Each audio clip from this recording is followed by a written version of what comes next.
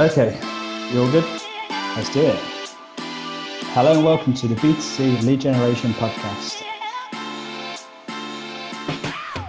Today is going to be a little bit different to normal because Simon recently gave a talk over at the Lead Generation World conference, a virtual conference, and we're going to share that with you now. It's called The Art of Lead Buying, Take Control. Hope you enjoy. All right, welcome everyone. We've got a session number 2 coming up here on day number 2. I appreciate you all participating in Lead Generation World London. We've had some really great sessions, and I've got a number of them still lined up, especially this next one. But before I make the introduction, I do want to remind you to participate. To do so, it's really simple. You can either, if you're in the Whova app, you can use the Q&A section there on the right side. Ask any questions at any point in time, and we'll address it as they come in, or at the end of the session, I'll make sure to ask those questions on your behalf. Or if you're watching this via Zoom, you can also use the Q&A option there. But either option works, and either option is encouraged. I think we get more out of the session when you ask questions, so please do so. But let's go ahead and get started. Our next presentation is The Art of Lead Buying by Simon Delaney, who is the CEO of Databolt. Simon, welcome, and thank you for presenting on the topic. I'll sort of hand it over to you and let you take it from here.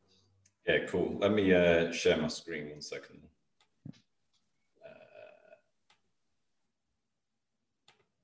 Cool. So, yeah, hi, I'm Simon Delaney from Databolt. What I want to go through is just some foundational pieces that you can apply to lead buying. This is going to be fairly simple stuff, but if you implement all of them, I think that you will reduce a lot of the bad leads that you could get, and you're going to improve your conversions and make things more transparent. Now, what I found is there's tons of courses and gurus and stuff out there that tell you ways to generate leads. But there's very few things for buyers of leads. And this is one of the things with Lead Gen World that I know Michael's really hot on as well. And Michael, I'd just like to say thanks for the opportunity to present this as well. And I love Lead Gen World, everything it represents. Yeah, let's get into it. So I've been doing lead gen since around 2005. And the first company I started with, within 6 months of me starting there, I actually went into a 3-year earn-out to sell the company. And so over those 3 years, we were tasked with generating as much money as they possibly could get, because they wanted to sell the company for as much money as they could get. So within 6 months, my task was, you need to start buying bollock loads of leads. So when I started actually writing some of this presentation, I started thinking about what I actually meant. And I realized I was probably, along with a small team of people, one of the biggest lead buyers in the UK for a long period of time. So 2005 till probably 2014. I actually left that company after the 3-year earn-out and did a management buyout of it in 2010, but carried on the lead buying process. And all of that led to creating software, because obviously when you're buying leads in vast scale and all different types of leads with different types of intent, I was trying to automate the process, make sure the leads were better when we took them in, if we had any subsequent buyers, because we were like an agency.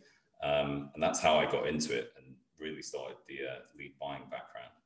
And obviously since 2014, I've moved into software, and that's been my pretty much entire focus. And now we have Databolt. And at Databolt, we believe in transparency between all parts in the lead gen process. So that's the generator, the buyer, most importantly, the prospect. And what we do is just build systems to enable this. So whether that's landing pages, affiliate tracking, lead distribution, the whole gambit, lead nurturing, and it's all with the idea that lead buyers, lead generators can create transparency and really nail the lead generation process. So the 6 steps I'll go through as part of this foundation piece are sort of, like I said, ways to improve the quality of the leads that you're buying, help conversion rates, and establish a transparent and efficient lead buying process. So if we start off, we're going to be talking about utilizing the brand. So this is what a lot of people miss in lead generation. So if you have a brand, or you are a big brand, it's the number one thing that affects advertising ROI. It's actually 18 times more effective than anything else. This is why people always look for offers, because the actual brand that they have isn't necessarily overly strong. So if you've got a brand, either use that as the lead generation mechanism or work in partnership with lead generators to actually utilize the power of the brand. And you can also use the opportunity within lead gen, the whole lead gen process, to actually build your brand. Because you've got to remember, there's a huge amount of brand awareness that goes on from lead gen. No one ever talks about this. They focus on the transactional aspects of lead gen, but in reality, you know, it's a huge brand awareness program that you're effectively running. So this is just a quick example of something that we actually ran. So we do a small amount of lead gen still internally, just for a couple of enterprise brands that we work with. So this is a brand we created called Clear Energy Switching. This is just something really simple, right? This is the same ad. We put the same budget, the same audience, was running it on Facebook. And you can see one has in partnership with Scottish Power and the other doesn't. The one with in partnership with Scottish Power generated 15% more leads with exactly the same budget. And not only that, it actually got 7% more sales when you add them together. And it literally was the power of the brand, because there were no surprises for the consumer coming in or the prospect coming in. They knew who was going to contact them. They knew the process was going to go through and everything else. And this is the sort of partnership that if a lead buyer and a lead generator work well together, they can create and just boost the overall conversion rates. And if you don't have a brand, which obviously a lot of people don't, they have like, you know, small brands and people don't know about them. What you actually need to think about is who your ideal customer profile is. Like, what's your positioning? Who is it aimed at? How does your messaging resonate with them? What are you doing differently to stand out? This is something that Alan Desimere touched on yesterday when he was talking about people copying landing pages. And that's what happens, right? Everybody's landing pages end up exactly the same, because they're effectively just creating this like vanilla thing where everyone copies everyone's text. They all use the same images. They're all hitting the same audience. Nothing resonates with anybody. Now, here's two examples of brands that have been created. And I talk about this quite a lot with like our clients. I talk about it on LinkedIn constantly with like the 8 people that might read my stuff. But effectively, these are 2 lead generators, right? But look at it, like Tom stands out like a sore thumb in a good way, because it's life insurance for dads. If you're a hipster type of dad, aged like 30 to 40, you have kids, you've got a beard, all these sort of small things, this is really going to resonate with you. You're going to remember it. This is the sort of like targeting that they've got. It decides itself. And it's the same with Dead Happy as well.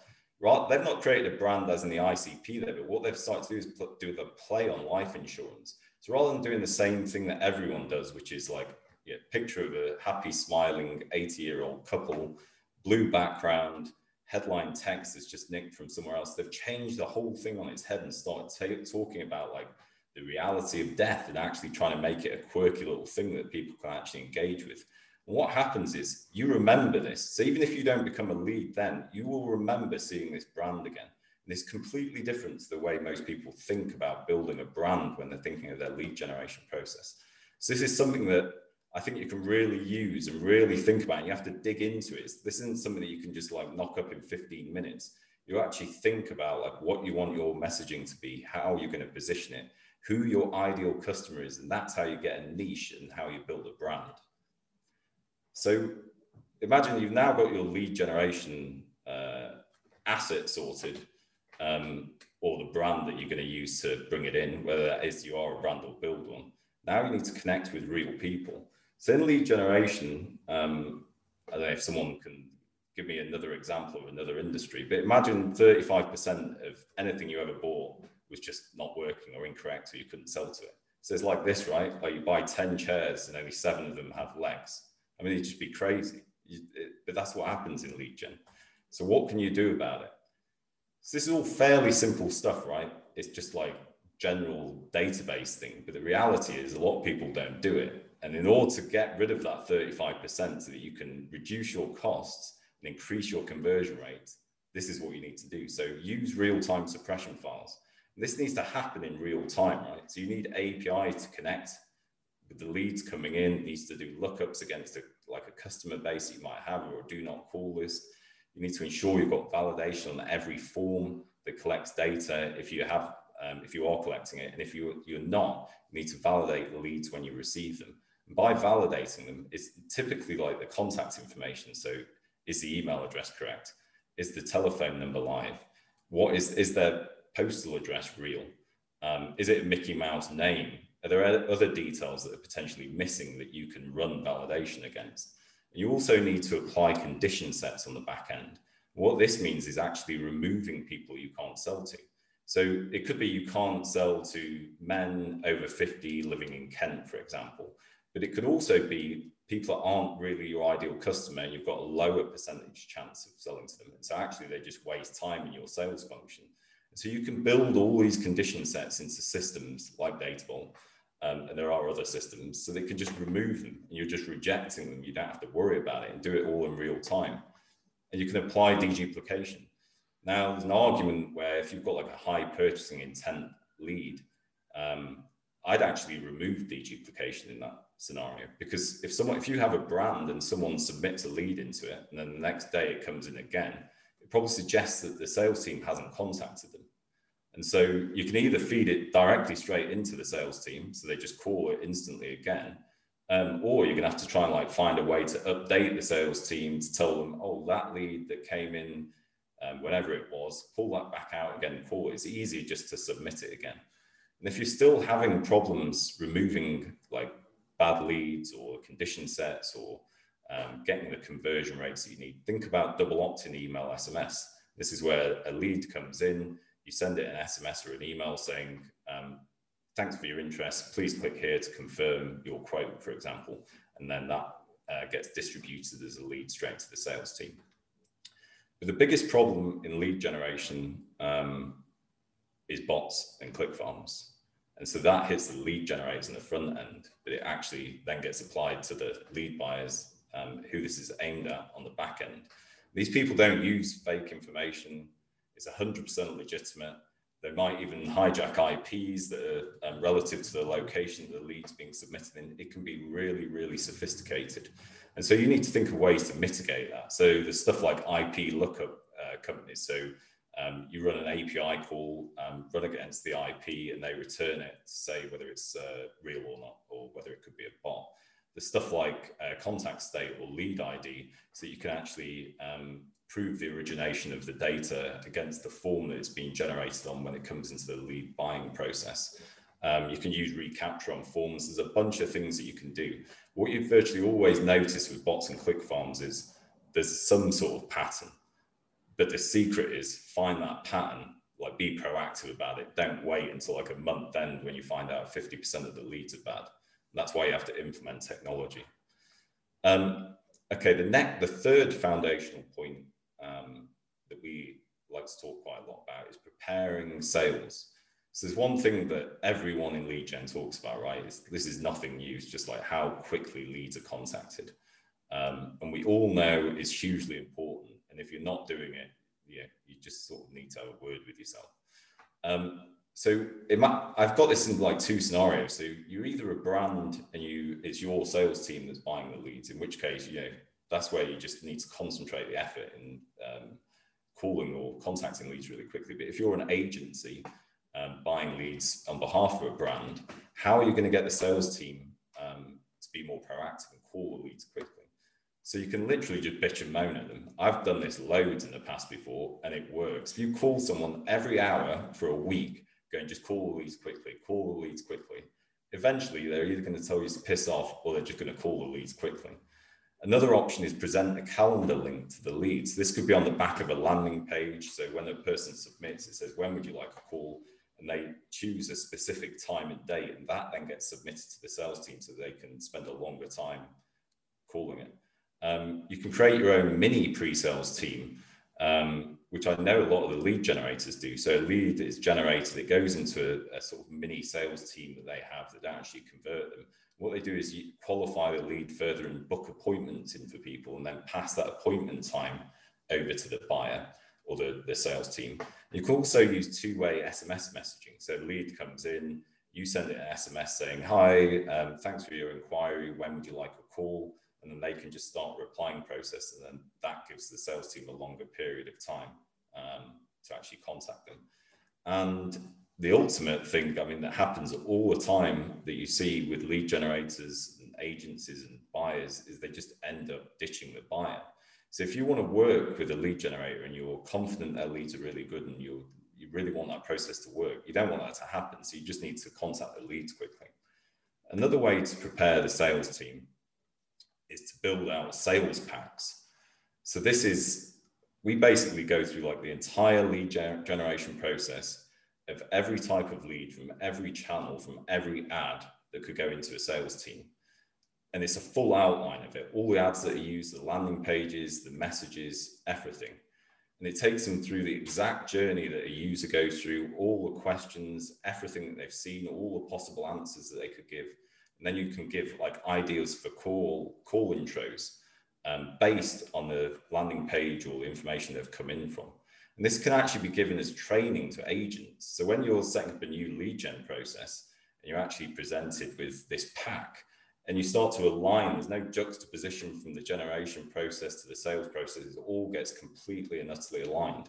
And just doing this alone, doing it thoroughly, will add a couple of ticks to your conversion rates because everything is seamless. It all just becomes completely the same message, the same positioning, same audience, and everybody knows what's happening. It's completely transparent.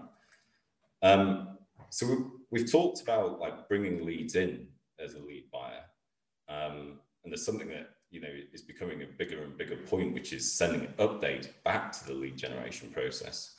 So why do you do it? It's because the feedback helps them target people on like Facebook. So where leads have come in and they've converted to a sale, if you can feed that back into Facebook, it hones your targeting.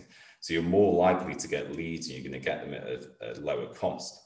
Now, if the lead generator doesn't actually need that information, so for example, in like affiliate traffic, it probably isn't needed, but what they do need is the channels that it came from and the sources it came from and the demographics. So all this information that you know is happening as part of the sales process needs to go back in some way or other. And ideally, you need to make that real time, because at the end of the month, if you start producing spreadsheets and the budget has already gone driving traffic of 100 grand, it's just completely wasted. It all needs to be going real time information backwards and forwards that helps everyone in the process. Now, a lot of the reason why buyers might not do this is they don't necessarily trust their sources. They're worried that the CPLs might go up if they start seeing how well they're doing. This is just like a contractual thing, and you've got to be able to trust your sources. This is down to like transparency, because if you both are going to work together and you can both build this transparency, you're going to trust them feeding leads into you, and you're going to trust sending sales information back to them. And what I would say is, if you feel like you can't trust your sources, just don't work with them, because they're sending you personal information of people. So if you feel like you can't trust them, imagine the person who's a lead, how little they'll trust them. So it's literally as easy as that. If you don't trust someone, just don't work with them. But it's not just about sales. There's another reason why feedback is key. It's because if you're buying leads in, say you've got 10 sources, and one of the sources is tanking by 50%, there's some issue that's occurring. That's only 5% of the total volume of your leads. You might not even register that anything is happening, but you can bet your bottom dollar that the lead generator, where it's 50% of his leads, is going to notice immediately, because that's 50% of his revenue. So if you can get this like circle loop of feedback information going, it means that the lead generators and you are being proactive constantly to ensure there's no problems, to ensure that like throughput of leads is happening constantly, and everybody's aligned and sort of aware of what's happening in the whole lead generation process. So the fifth sort of foundational point is pursuing non-conversions. So this is leads that have come in, they've gone into a sales function, and you've not been able to sell to them. And what a lot of buyers do is just ditch that lead. It goes into a database somewhere, or just something else happens to it. When in reality, you need to build a relationship, and it needs to be added value, not sales hunting. So this isn't just sending an email out constantly going like, you know, become a sale, become a sale, become a sale. Send them information that is useful. They became a lead in the first place for a reason. So if you can hit the problem they've got or the benefit that you give, and just keep building that out, the user, it sort of has a few benefits. So one, it helps you build the brand out further, and it also is actually beneficial to the user. And if you actually think about how you do this, because I often wonder why more companies don't do it, like lead nurturing, right? I don't know why. It seems like complicated, but it doesn't need to be complicated. You literally, the way to build it is to like set an initial responder for when a lead arrives. So a lead arrives and it's, you know, thank you for your information. These are the benefits you're going to get, or you're going to get a call whenever. And you just need to build from that. And as long as you keep this mindset of not going after a sale constantly, this is how you build a relationship with them. And when they have that problem occur or some other thing happens, they're going to remember you, they're going to remember the brand. And one way we use it is like an Uber model. So when a lead comes in, if it goes to a sale, we'll actually, because we've got like this nurturing process already going on from an initial responder, it might even be like a second update going out. By the time they become a sale, they're used to our messages. You know, they're getting like 30-40% open rates. It's just pure information. And so when they convert, we'll send them an email going, if you'd like to benefit from something like, I know, £20 Amazon voucher, invite your family and friends, use this link, and if they convert, we'll send them a £20 Amazon voucher as well. And all we're doing is using the money that you would normally pay out for the lead to actually give back to the user who can refer people. And you can only do this sort of thing by effectively building a nurturing plan that you're going to go through. So the last point that we need to cover is just ensuring consent. So when you're buying leads, compliance and transparent consent is probably the biggest issue that you will face. And you could just deal with it quite easily. On every lead, you need to know the exact source. You need to sign off every single source that is feeding leads into you, and that adds the landing pages, everything that it's going through. You need to go through the privacy policy. And you also need to get the privacy policy on every lead. So when the leads are delivered to you, it can actually come with the privacy policy as like a link within it or a bit of JavaScript attached to it. You need to get the time and date of the opt-in, and it needs to be a value on the lead. You need to get the channel that the user opted into. You know, is it SMS? Is it mobile? Is it as into call? Is it email? Is it postal? And then if you can track additional information like the exact ad it came from, keywords it came from, even better. The trick is don't leave any stone unturned. And the reason is that, as we all know now, that it's not actually the person just generating the leads that will get in trouble. It's also you. And doing what we've listed here, if you have something like a subject access request or something else, you can be able to deal with it like that, rather than, you know, spending weeks trying to find this information and go around hunting things that you don't have anyway.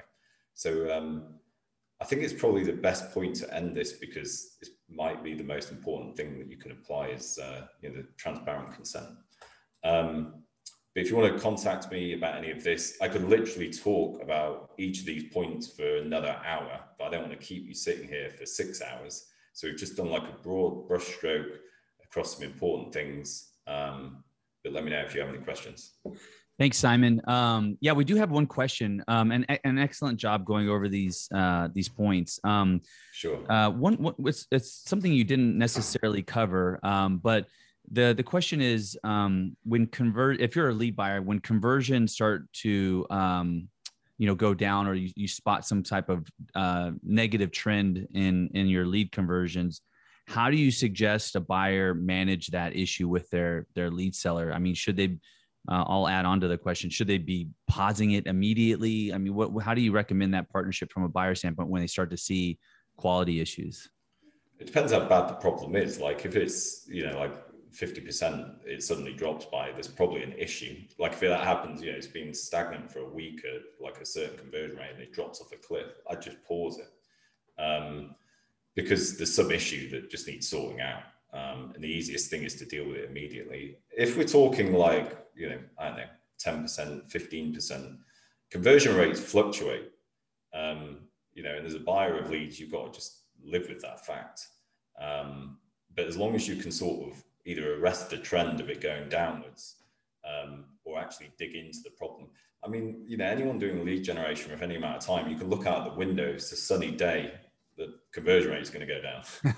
You know, so you need to factor in what the actual issue is, and you how big the actual problem is. Yeah. There was a comment as well that supported your statement around not deduping with trusted partners. You made that point. Is there, you want to elaborate sort of a little bit on that, just a little bit more on why you would not want to dedupe with trusted partners?